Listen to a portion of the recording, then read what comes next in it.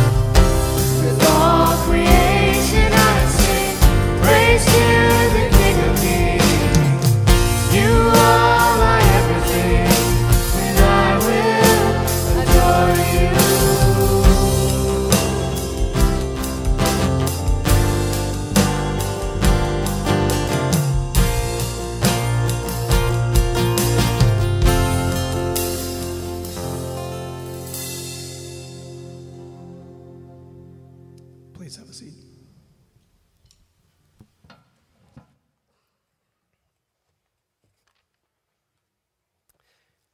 Hey, good morning, everyone. If you don't know me or don't recognize me at all, my name is Mike, and I was one of the pastors on staff here for about 15 years. These days, I am introduced as Kara's husband, and more often than not, and I'm proud to have that role. Hey, it's always good to come back here home to Kettlebrook Church. If I slip up and say Elmbrook Church, it's because I've developed new habits and patterns. I have been at Elmbrook Church and have given a benediction to my friends and family of Kettlebrook Church. And everybody kind of came up to me and they're like, Kettlebrook, that was interesting. That was interesting. But it is good to be here. Some of you might be wondering, what actually is it like to have two mission pastors under one roof of one house? In a word, nuts. It sometimes gets a little crazy. This is what our schedule is like in the past few days and the next few days. Wednesday night, I was down at the International Cultural Center, which is an outreach that we have in the Milwaukee near the airport. And Kara was at the airport. She was receiving her first Afghan refugee family that was arriving at the airport. And so she calls me up and she says, hey, this new family's coming in from, Afghanistan, and can you go to the halal meat market while you're down there near the airport to pick up some halal meat for this family? So I ran to the halal meat market, got a cooler full of halal meat for this Muslim family, and then after my lessons with these Rohingya refugees, children, high school kids, I drove that up back here to West Bend to deliver the meat. After I'm done here, tomorrow I leave for 9 days in Spain, and I'll be in Spain visiting field workers and missionaries there in Spain. I get back the day before Thanksgiving. After Thanksgiving, Kara is hoping to go to take a trip to southern Russia to visit a place that you all have been praying for years now. And then when she gets back from that, I'm going to take a trip to Tajikistan and go do some training with Dave Heidenreich in Tajikistan. So Kara and I actually, we do like being with one another, but our son Matthew is such a party animal. Somebody has to stay home and make sure that he, behaves himself in the meantime. So it's just a lot of fun, and we love doing what we're doing. But hey, today is Sunday, and Sunday means football, right? It's going to be a big football day. And if you're like me, you probably love watching those climactic moments on the televisions, and those replays. The big plays, the game-changing plays, the game-winning plays that they play on the reels over and over and over again, where the guy, catches the touchdown with one hand, in the end zone and stuff like that, and they keep on playing. But the parts of the football game that is really intriguing to me, that's really kind of curious to me, are the ones they don't show, are the ones they can't show on television. They're the halftime locker room meeting, all right? Have you ever wondered what goes on in the locker room during halftime? Like, what does Matt LaFleur say to the Packers, like last week, when they're down at halftime, and how does he kind of get the group going, get the team going, get them all, charged up and ready to go? That's always curious to me, because that he has like one chance. He's only got those, 10, 15 minutes or whatever he gets in that halftime locker room point to really charge up the troops. And he's got to communicate, clearly and compellingly and effectively, and make sure that they don't miss it at all. Some of you may remember the Packers versus the Detroit game in 2015. It was week 13, and Green Bay and Detroit were both attempting to make it into the playoffs. So this had enormous implications for both teams. And the game started with the Lions scoring 17 points in the first quarter. And then going into the halftime, it was still 17-0. Packers were down. And at that time, the coach, Mike McCarthy, has to go into that locker room, and he has to communicate to his team in a compelling way and make sure that there's no doubt, no room for any kind of misunderstanding as to what his expectations are for his players. Now, if you remember that game, the Packers end up pulling it off, and they end up coming out of the locker room, and they end up winning against the Packers 27-17. And if you remember, that was the Rodgers to Rodgers connection, it was wonderful. So anyways, I digress, okay? But we all have those kind of moments, those kind of locker room type moments where everything is on the line and the future lies in balance.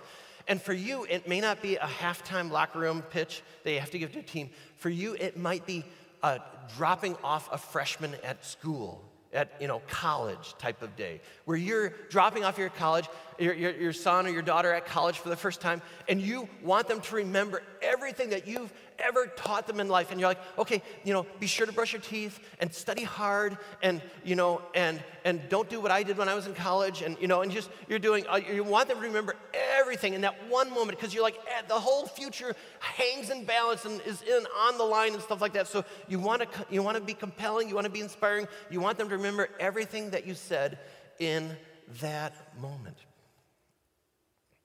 Jesus kind of had a moment like this with his disciples. Kind of like a clutch halftime locker room situation, or a leaving your kid at the dorm room type of situation. And actually, not really a moment, but really a season to be exact. 40 days to be really specific. Right after he rose from the dead, where if there's ever a time where he needed to be exceedingly clear, where he needed to be absolutely certain that there is no room for error, no room for misunderstanding or misinterpretation or anything like that, of what his instructions were and what his expectations were for his followers, that he needed his players to kind of come out of that locker room and to execute and to perform at their highest potential, then this was it. So the background to the situation is this. Okay, Jesus has just died, and he's been crucified. He's buried in a tomb. 3 days later, he's risen again. And amazingly, he is seen numerous times by those who followed him. And we have several recorded instances of what he actually said to his disciples in those kind of locker room moments, when he appears to them in bodily form for those 40 days between his resurrection and his ascension into heaven. Now, for Jesus, this is the locker room moment. Okay, he only has a limited amount of time and opportunity to make sure these misfits get it right. Okay, up until this time, they've kind of fumbled the ball a little bit, Peter, denied it 3 times that he even knew him at his arrest. They all abandoned him, when he was arrested. But now he needs these guys to go out and to perform and to execute at their highest level. And so now he needs to be exceedingly clear and leave no room for ambiguity or misunderstanding. He wants them to know and remember this one thing. And so he has to repeat this one thing over and over and over again. So what I want to do is I just want to kind of walk through these 40 days that Jesus has with his disciples, look at kind of the appearances that he had with his disciples, and see, what does Jesus say to his disciples in this kind of locker room moment. So the first account that we have chronologically of Jesus with the disciples is probably in the book of John. And in John chapter 20, he's already appeared to Mary. He's probably appeared to Mary Magdalene. He's told her to go get the disciples together and tell them that he's risen from the dead. And so now all the disciples are together. There's 10 of them. They did have 12, and Judas is gone. And for whatever reason, Thomas is gone as well. I think he's at Chick-fil-A at this point. So Thomas is gone. So there's 10 of them. There's 10 of them together. And this is day one. This is day one of the resurrection. It's evening, and this is what he says to his disciples in John 20, verses 19 to 21. I think we have it up on the screen there as well. On the evening of that first day of the week, when the disciples were together, with the doors locked for fear of the Jewish leaders, Jesus came and stood among them and said, "Peace be with you." After he said this, he showed them his hands and his side. And the disciples were overjoyed when they saw the Lord. And this is what he says to them. Again, Jesus said to them, "Peace with you. As the Father sent me, I am sending you." As the Father sent me, I am sending you. Jesus is saying that in the same way that God sent him into the world, Jesus is now sending his disciples into the world. Which is interesting because 40 times in the book of John, Jesus says that he is sent into the world. And now here on the 40th time, he's saying, as the Father has sent me, now, guess what? It's your turn. I'm sending you. So in the same way that God sent Jesus into the world, Jesus is now sending us into the world, which begs the question, how exactly was Jesus sent into the world? In John 6:38, Jesus said this, that God sent his son he said, I have not come down from heaven to do my will, but to do the will of him who sent me. So Jesus came into the world not to do his own will, not on his own agenda, but he came down to do the will of his heavenly Father. And then in John 3:17, it says, God did not send his son in the world to condemn the world, but to save the world through him. God sent his son, Jesus, into the world to do his will, and his will is that the world would be saved through him. Now, when John uses this word world, what he really means, this Greek word is very specific. What he really means is the world. Okay, he means everyone in the world, not just Jewish people, not just middle-class white suburbanites, but everyone there is to hear this news of Jesus. And now he's saying that we're sent, every one of us, into the world in the same way that Jesus was sent. Not to do our will, not to be on our agenda, but to be on God's agenda. And his agenda for the world is that the world would hear this message of salvation for all people. So we're on a commission sent into the world. We're also sent into the world with a message for all nations. On that same night, Luke gives us his account of what happens in that kind of upper room. And he gives a slightly different conversation. In Luke chapter 24, verses 44 through 48, it says this. This is speaking of Jesus. He said to them, this is what I told you while I was with you. Everything must be filled that is written about me in the law of Moses, the prophets, and the Psalms. Then he opened their minds so that they could understand the scriptures. And he told them, this is what is written. The Messiah will suffer and rise from the dead on the third day. And repentance and the forgiveness of sins will be preached in his name to all what? To all nations, beginning at Jerusalem. He says, you are witnesses at these things. So we are sent into the world with a message for all the nations. Now, this word, to all the nations, the Greek word is panta ta ethne. The word ethne is the word where we get ethnicity from, or ethnic foods or something like that. It really means people groups. It doesn't mean geopolitical entities like Italy and Greece or Hungary, stuff like that. It's talking about specific people groups. Like we would talk about, the Sioux nation or the Ojibwa nation. They're a people group. And there are people groups all over the world that have yet to hear about Jesus Christ. And he's saying that we are sent and that he wants this message of repentance and forgiveness of sins to penetrate all people groups. Now, do you think that this has any bearing at all on us as a local church today? Are Jesus' instructions here in Luke chapter 24, are they still authoritative for the church? Do they still have bearing? Yes, I would argue that they do. And they're still binding, and they have kind of an expectation. This expectation hasn't kind of fallen off the plate, as it were. It's still binding on the church today. We have been entrusted with this message of repentance and forgiveness of sins, and it's to be passed on to other people. Some of you may remember this story. I think I've told it before. But when we were in Russia, we had a young couple who were members of our church. They received Christ, and they were professional athletes. They actually worked for the government as professional cross-country skiers. Isn't that a cool job to have, right? You're a professional cross-country skier. And when the Olympics in 2014 came to Russia, came to Sochi, Russia, they took the Olympic torch and they took it all throughout Russia. They passed it around all 10 time zones of Russia. They took it to the top of Mount Elbrus, which is the tallest mountain in all of Europe. They took it to the bottom of Lake Baikal, which is the deepest lake in the entire world. They took it up to the Russian space station and stuff like that. They took it to every major city in Russia. And when the Olympic torch went through the city of Irkutsk, the city that we lived in, Luda got a chance to run with the torch. So she's a professional athlete. I think we have a picture. There's Luda. She's running with the torch, right? Okay, so she's got the Olympic torch. What is her whole purpose in running with the torch? What is she supposed to do with it? Hand it off, right, to the next person. She's supposed to hand the torch to the next person. Now, what if Luda took that torch and she said,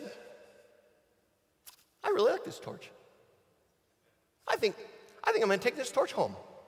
I think I'm going to put it up on my mantle and on my fireplace, and I'm just going to enjoy its light and its warmth and its fire and stuff like that. What do you think would happen to Luda if she did that? She would be public enemy number one. They would be like, Luda, you dummy. The whole reason you've been given the torch is to pass it on to somebody else. That's the whole reason you were given it. You're supposed to pass it on. And friends and family of Kettlebrook Church, we have all been given the torch of the gospel of Jesus Christ. And the whole reason we've been given that torch is to pass it on to somebody else. The gospel has come to you because it's on its way to somebody else.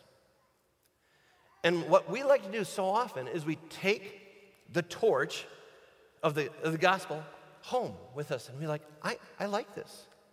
I think I'm going to study this. I think I'm going to just enjoy this. And we do all sorts of things with the good news, but we never do the one thing that was meant to do with the good news of Jesus Christ. And that's what? Pass it on to somebody else.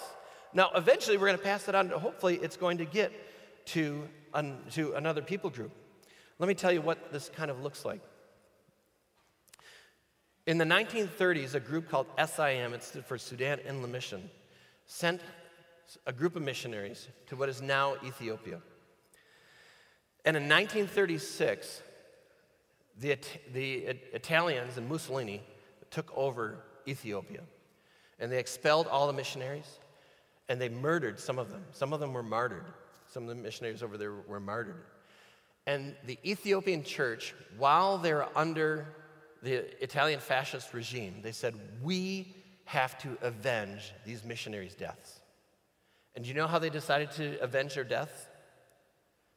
By planting churches. They said, we're going to avenge their deaths by planting churches and sending out missionaries.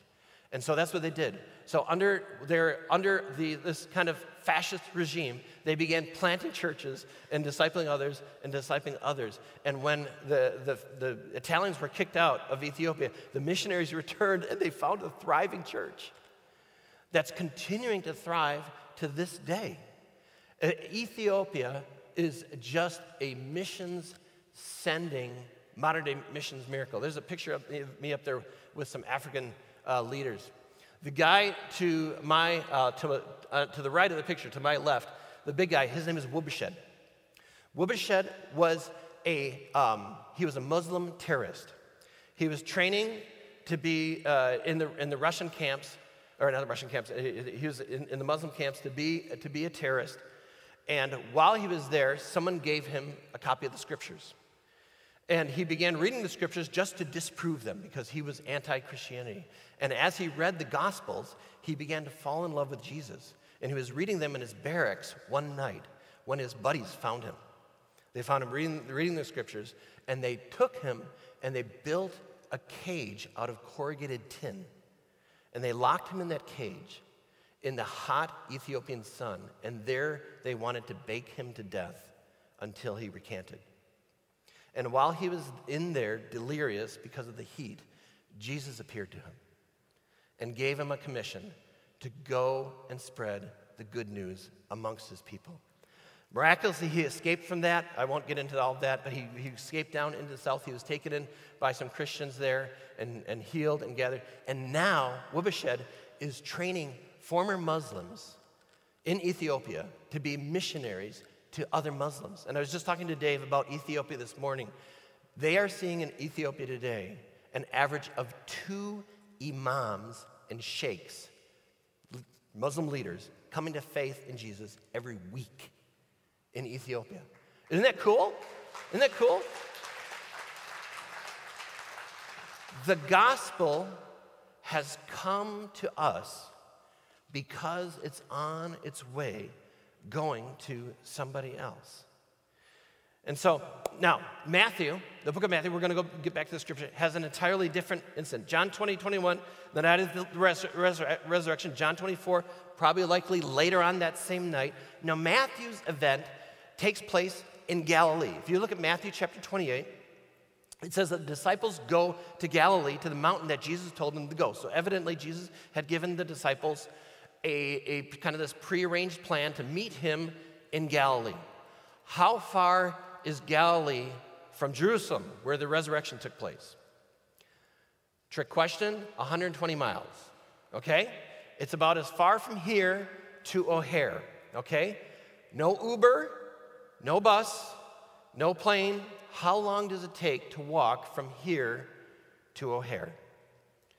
About a week at least. And so the disciples have to go from Jerusalem all the way up to Galilee, and Jesus meets them in Galilee. And in Matthew 28, he meets with them again. Again, this is Jesus' locker room moment. He wants to be clear. He wants them to understand. In Matthew chapter 28, we know this verses very well. Verse 16, then the 11 disciples went to Galilee, to the mountain where Jesus had told them to go. So they're in Galilee. When they saw him, they worshiped him, but some doubted. Okay, the word doubt there means to have two minds. They had two minds. They were undecided. But then Jesus came to them and said, all authority in heaven and earth has been given to me. That's another way of saying, I'm God Almighty. I'm God Almighty.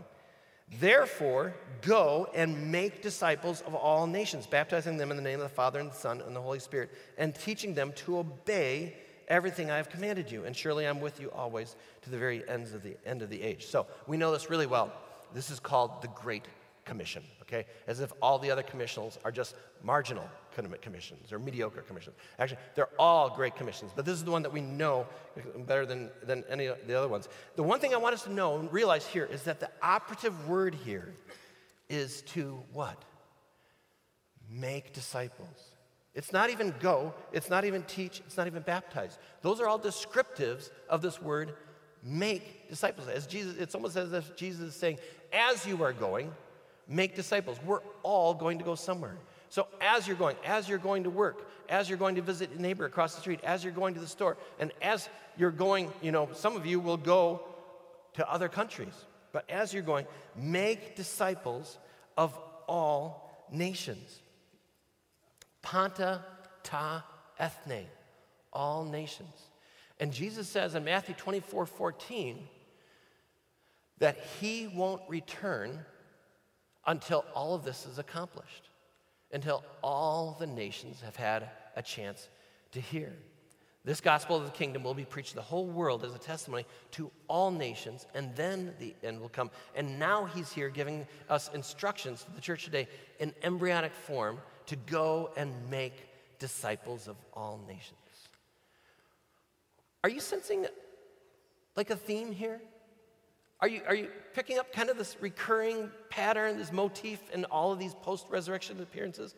As Jesus sits down with his disciples in this locker room moment, he needs to be exceedingly clear about what his expectations are coming out of the locker room. And this pattern that we see is just a few weeks after, what he said in Jerusalem is to go and preach repentance and forgiveness of sins to all nations. Now he's saying, go and make disciples of all nations. Finally, we have the book of Acts. And in Acts chapter 1, verse 8, we have the same thing. The disciples are now back in Jerusalem, okay?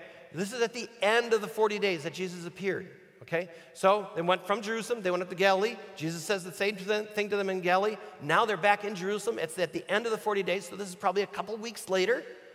And at this time, Jesus comes to them. They gather around and they ask him, Lord, are you at this time going to restore the kingdom of Israel? And he says to them, it's not for you to know the time or the dates the Father has set by his own authority, but you will receive power when the Holy Spirit comes on you, and you will be my witnesses in Jerusalem and in all Judea and Samaria and to the ends of the earth. And you'll be my witnesses in Jerusalem and Judea and Samaria, and to the ends of the earth. This is what I want us to notice about these verses. He's saying and. He doesn't say once you reach Jerusalem, Then I want you to go to Judea. Once you reach all of Judea, then I want you to go to Samaria, that place that no one likes to go. It's and. Jesus expected that we would do this simultaneously, not sequentially. Jesus expected that we would continually be doing all 4 of these regions and not stop until we got to the end of the earth. It's not, we want to reach West Bend here, and then after we reach West Bend, we want to go over to Beaver Dam, and after we reach Beaver Dam, we want to go, to the ends of the earth. Eventually, we'll get to the ends of the earth. He's saying, no.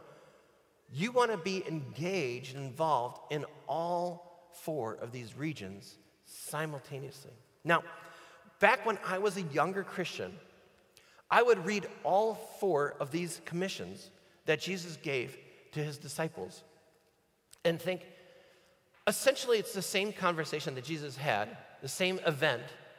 It just said 4 slightly different ways.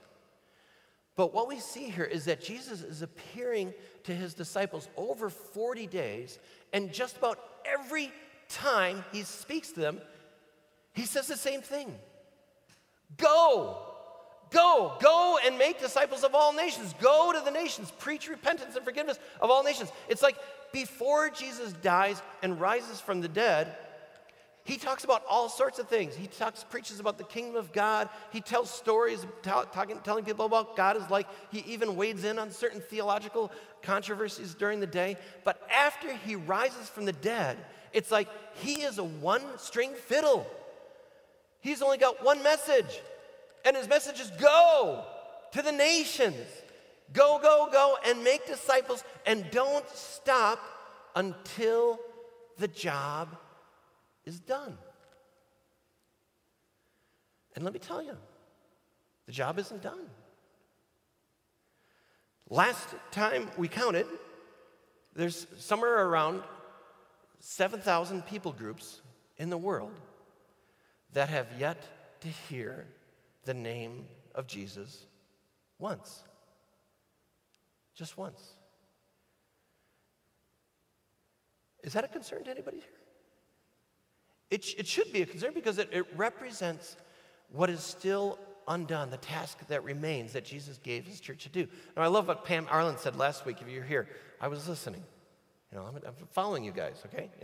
Pam Arlen said it this way. I love it. So simple, so easy to remember. A third of the world has said, thank you, Jesus. A third of the world has said, no, thank you, Jesus. And a third of the world has said, who is Jesus?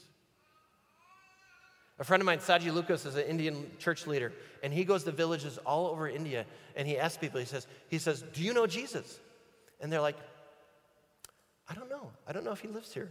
He might live in the next village over. They have never yet heard of the name of Jesus. Now, that doesn't mean that we all need to pack up our bags and change our address and go somewhere, okay? I get it. If there's a fat chance that we're going to do that. But we all have an opportunity to be involved. We all have an opportunity to be involved. You guys are in the middle of this series called Barriers to Discipleship, right? And so you've been talking about all these different barriers to discipleship. Lack of time, lack of training, fear or anxiety, stuff like that. It prevents us from making disciples. But I want to propose perhaps the most obvious reason that we don't get engaged in this task of making disciples of all nations. And that's apathy. That's just apathy and indifference. At the end of the day, there's many of us that just don't care. And the word apathy is an interesting word. It literally means apathos. Pathos means passion. You're not passionate. You don't care about what God cares about. And I think that's the problem with most of us as modern-day evangelical Christians, is that we have all the right answers. We are all concerned about having the right doctrine and all the right theological answers and stuff like that. But at the end of the day, Jesus is asking us, do you have my heart? Do you care about the things that I care about? Are you passionate about the things that I'm passionate about. Because that's what it really means to be a follower of Jesus Christ. I was talking with a pastor friend of mine the other day. I couldn't believe it. He's over missions in his church. And I said, you know what you should do? You should really take the Perspectives course. And he said, I'm not going to take the Perspectives course. And I'm like, why not? He says, because I'm not passionate about it. I'm like, what? How can you be a follower of Jesus and not be passionate about what Jesus is passionate about? Jesus rose from the dead. He has these 40 days to have this locker room moment with his disciples and make sure they get it right. And the one thing he says over and over again is, go to the nations.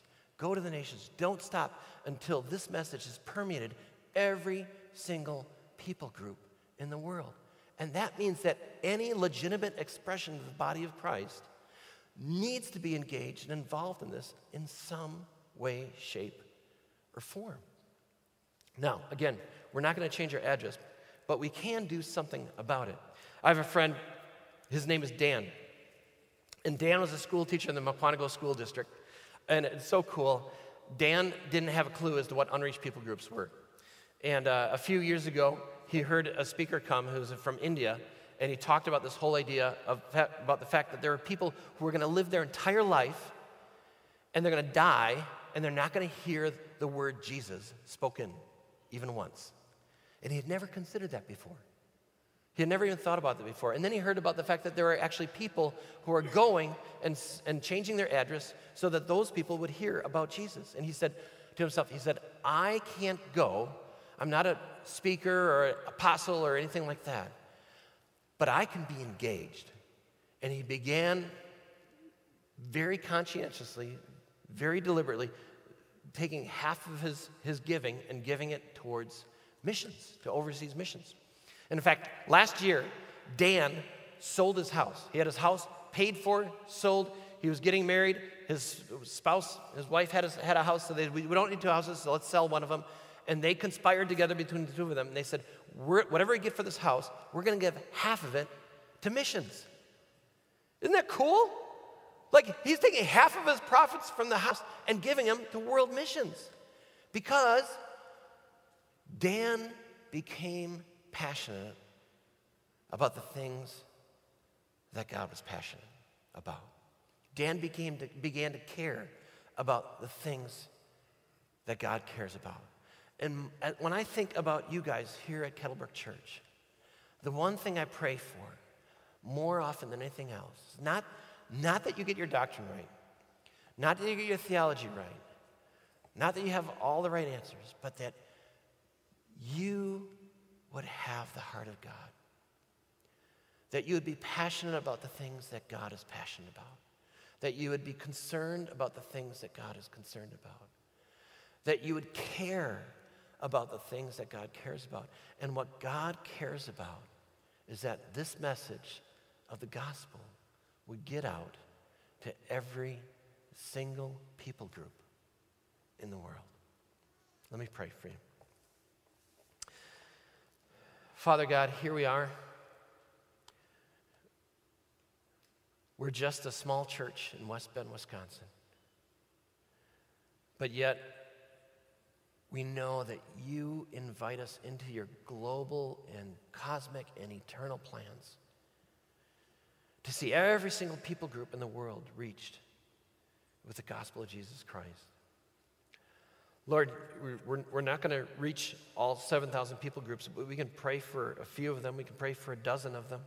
You've led us as a congregation to learn about and know about the people groups in the North Caucasus. And I pray that you would continue to lead and guide the leadership of this church so that we would be able to engage well with what you're doing around the world.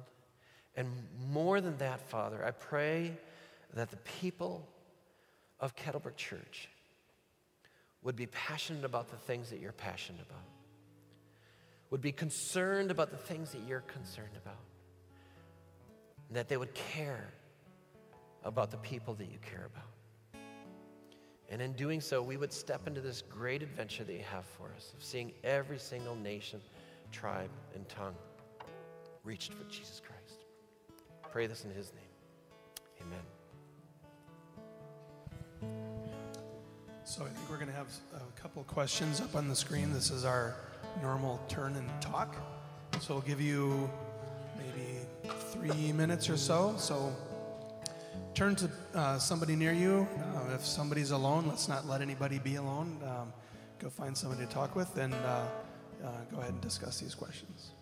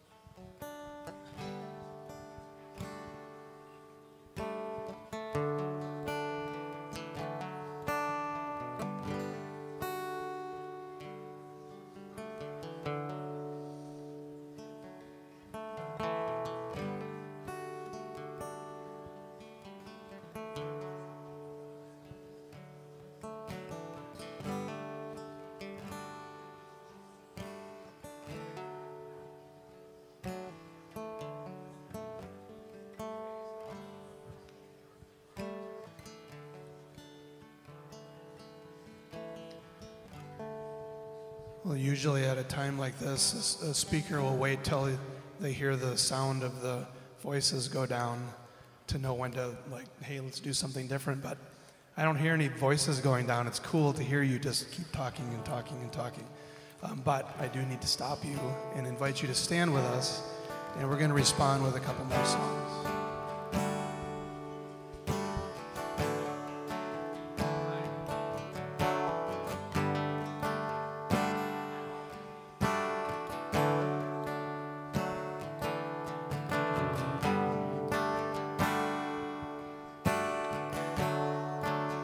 Worthy of every song we could ever sing, worthy of all the praise we could ever bring, worthy of every breath we could ever breathe. We live for you.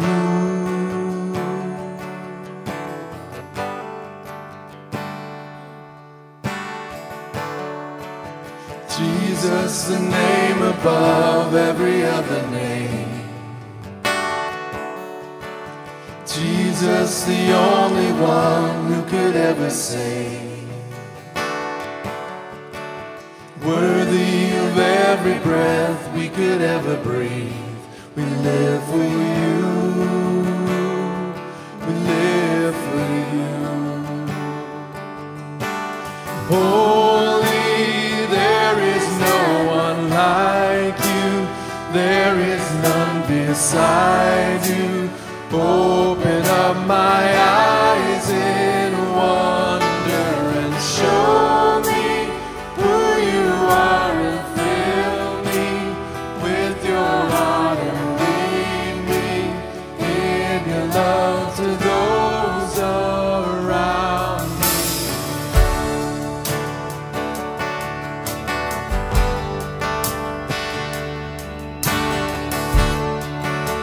Jesus, the name above every other name.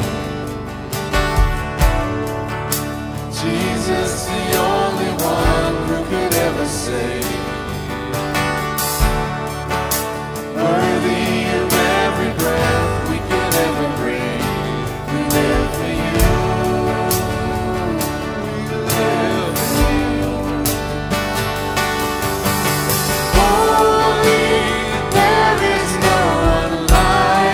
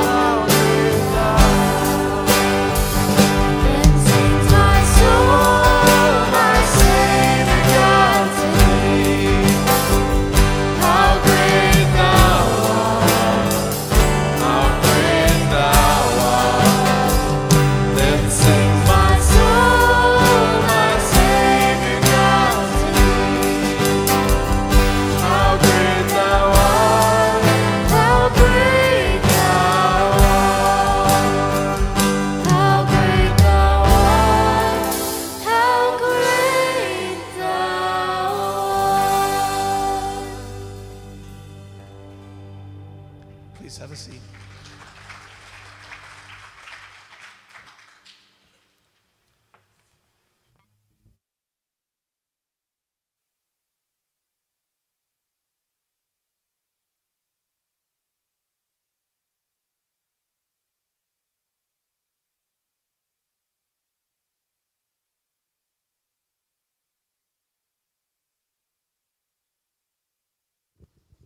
Good. Well, good morning. I'm Steve, and here on the staff as well, and want to introduce you to Dave and Rebecca, who are visiting us. Came up from Chicagoland, and I get the privilege of interviewing you and asking you a few questions. And I'm the relative newbie here, and there's a lot of us who are new, and you've been part of Kettlebrook for many, many years. So I just wanted to ask you, the first question is, can you briefly tell us about your lives and work that you had in Southeast Asia, and then can tell us a little bit about that? Okay, well, it's great to be here with you all and really wonderful to be a part of the service this morning. I feel like it's the Lord bringing the message this morning and then our participation. So I wanted to start off just by saying in the Sermon on the Mount, we read recently a version of that, that Jesus called people to maturity, and Eugene Peterson in the Bible, the version of the Message, he translates Matthew 5:48 by writing, "In a word, what I'm saying is grow up. Your kingdom subjects now live like it." So he says, in a word, what I'm saying, grow up. Your kingdom subjects now live like it. So why we lived in Southeast Asia, it's really because Jesus transformed our lives in such a dramatic way that we started to care about the things that he cared about. He's the king, and he changed our hearts to care for the nations. So we decided to move to a place where people had very few opportunities to learn about the king, and we wanted to give them the opportunity to have their lives transformed by the peace and power and purpose that Jesus can give us. Great. And now you're in the Chicagoland area. Can you tell us what that looks like there? Yeah. Hi, good morning, everybody. Before I answer that question, just wanted to say that you guys have been helping us over the years by your prayers. I just read this morning in 1 Corinthians where Paul said that to the Corinthian church, how they had been helping him in his ministry through their prayers. So thank you for that, as well as other ways that you guys have been supporting us. So thank you so much. When Mike and Cara were in Siberia, when we were in Indonesia, and we'd been there for a while, and we'd been struggling with the vicissitudes of life in the developing world, and they came back to the U.S., and they said they were going to start a church. And we were like, oh no, they've sold out. They've lost it. But I'm pretty sure they haven't. The passion burns strong in them and in this church, and it's awesome to see how this church has grown and all you guys here today. So the question was, what are we doing in Chicago? Well, basically, we think of ourselves as having a global ministry, which is an idea that I would recommend to all of you here. Living locally. That means one foot firmly planted right where you live, and another foot trying to figure out, what can I do about all that stuff I see on the news that bothers me so much, about some of the stuff that Mike talked about. So many people still living without the light of Christ. And so we specifically lived on the other side of the Cheddar Curtain in Chicago and Bears country. That was a joke. They're off this week. There's not a game this week, is there?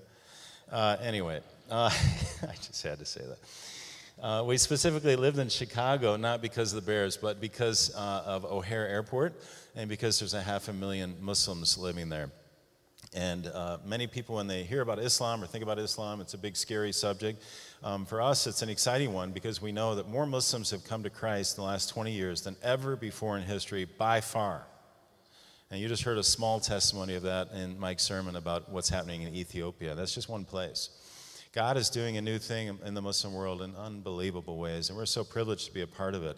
And so we specifically chose to live in Chicago, and we'll live and work in some ethnically diverse pockets, as well as continue to do things in Southeast Asia. So we actually have an official role in Southeast Asia that we have to continue with as well. So we're living very much one foot here and one foot there. Because of Corona, we haven't done a lot of travel, but we've done a lot of Zooming, my goodness. So many mornings, first thing we're on Zooms with people in Asia, or last thing at night. Instead of TV, we're on Zooms with people in Asia. And now, as countries begin to open up, we'll be doing a lot more traveling. The main thing that we do is we seek to catalyze what we call disciple-making movements. That's movements of people coming to Christ as new disciples and forming new churches. And we call it a movement when there's at least 100 new churches in a certain area that are multiple generation. And that's happening. That's happening around the world in amazing ways, and we're privileged to be a part of it. Well, and I saw also that you have a couple of tables out in the front, and you'll be there afterwards so people can talk with you, pick up some literature. Because our next question, how can we support you as a family? How can we be praying for you? So we have 4 kids, and 2 of them just started college, so we would love appreciation for prayer for them as they transition to college, and just that they become mature and complete in Christ. It's different for MKs, so it's a bit more of a struggle in some ways, yeah. A big transition, yeah. I think for the work in Southeast Asia, we would appreciate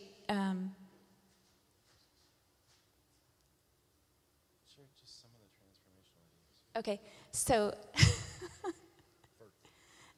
so one of the things that's been exciting about being connected to Southeast Asia is getting to see some of the transformational things that God is doing in the southern Philippines. So that's a Muslim area where there's actually war oftentimes. And so we're connected with this couple that are part of a national mission agency, and through that have been really closely connected to a person that we call a person of peace. So we would love prayer for that ministry where they have over 100 groups of what Dave was talking about. They're not yet churches, but they're groups of people who are actually looking at the Word and studying it and then making applications. Just tell them a little, we just want to tell you a tiny bit about this transformation idea, about how when people come into Christ, how it makes such a difference in literally in a war-torn situation. So Rebecca's just going to share a couple of things on that. So there's a lady whose name is Annie, and I asked her about 3 weeks ago, I said, what things have you seen change in people's lives as a result of being a part of these basically Bible studies where they ask a few simple questions and then kind of like you guys did at the end of Mike's talk, how does this apply to you? What are you going to do differently, or what's going on in your life? Her answer was, people who study are more peaceful. People who study are seen as people who pray, and others ask them to pray. Some of the women's lives have changed in that they don't gossip anymore. And she said some of the women are literally coming out of the mosque, but they're involved in these groups. So they aren't yet committed to Christ, but they are stopping gossiping. They realize that's not a good thing. People talk in more mature ways about life, and there's less fighting. She mentioned one couple that fought and argued and literally physically was involved in fighting, and now they've stopped. And then the last thing she said was parents care and assist their children in schoolwork. And I asked her, I was like, before did they not care? And she said, oh no, they didn't care at all. They never came alongside their kids, but now they care. So there's just these beautiful things. They're simple, but they're really powerful.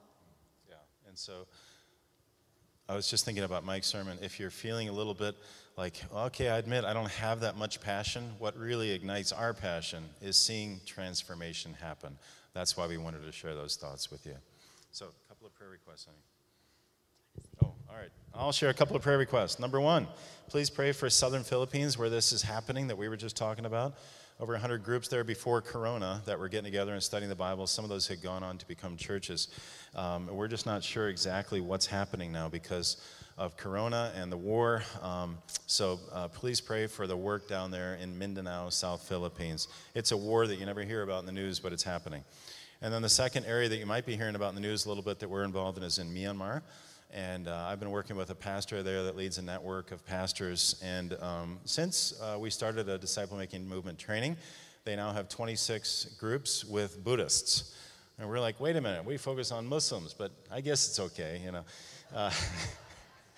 But no, we're really excited about what's happening there in Burma as well. And obviously that country is just a mess right now. So if you have seen that on the news, please pray for Myanmar, or the old name Burma. And finally, for Chicago, we have this problem in Chicago where there's lots of Christians, but very few laborers.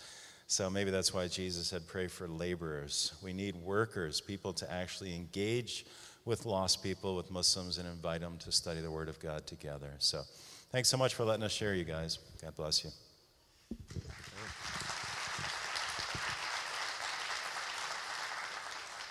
Good, and so may I pray for you? Let's pray.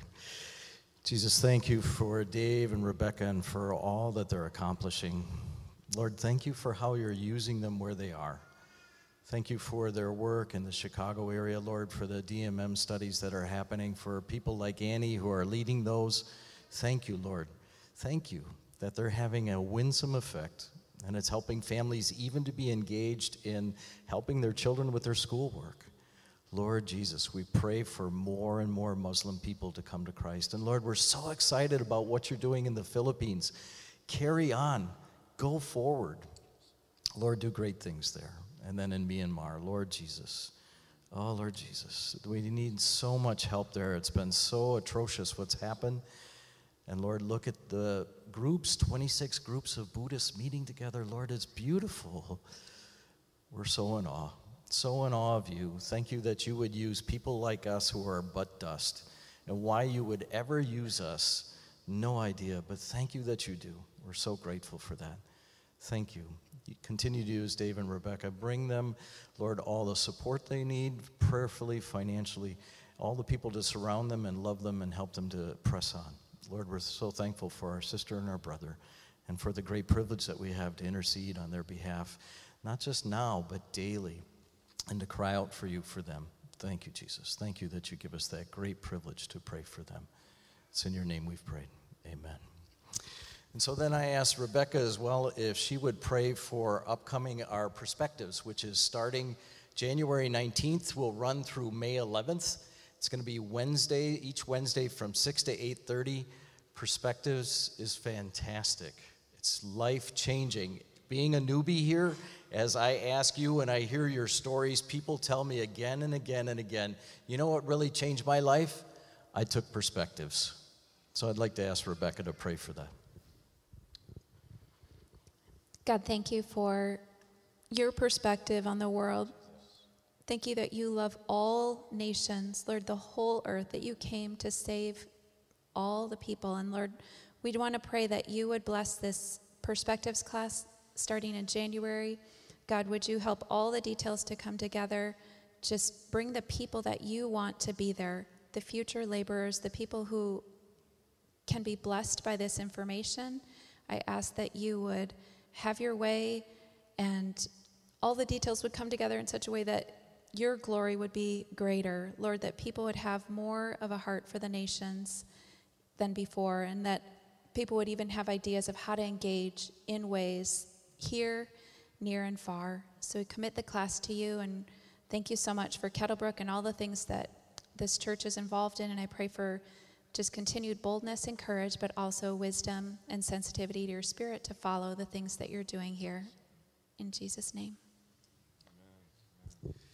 Thank you so much. And our last thought, before I give the closing, we've been in the Barriers to Discipleship series.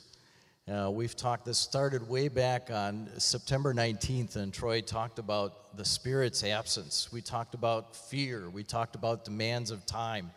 We talked about insecurity. And today Mike touched on apathy. And yet he also underscored that we are disciple makers of making disciples.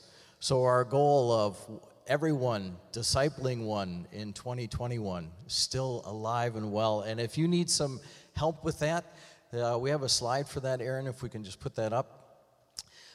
You can contact us at info@kettlebrook.org, or you can text to 262-346-1040. There it is. God is calling each of us to be involved in discipleship. And if you need some help with that, more conversation about that, please let us know. We'd love to walk and help you with that. Great. If you'll stand then, let's close.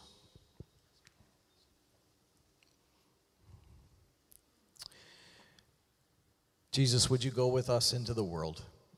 Would you help us not to be apathetic, but would you open our eyes to the fields that around us are white for harvest, the people around us who we can make a relationship with, the kind word that we can give to start the relationship, and then to invite that person into a friendship and discipleship. Oh, Lord Jesus, help us, we ask. We want to be all yours. Thank you for the challenge that we received today. Thank you for the encouragement and the example that Dave and Rebecca shared. Thank you that we get to be part of your kingdom work. We're so grateful. It's in your precious name we've prayed. Amen. If you'd like prayer, everyone, the prayer Troy team and will be Ryan up here in want to front say thank you so much join for you in gathering prayer. with us virtually. We pray that Jesus Christ was lifted up and exalted not only in the space that we are in here, but in the space that you were at as well.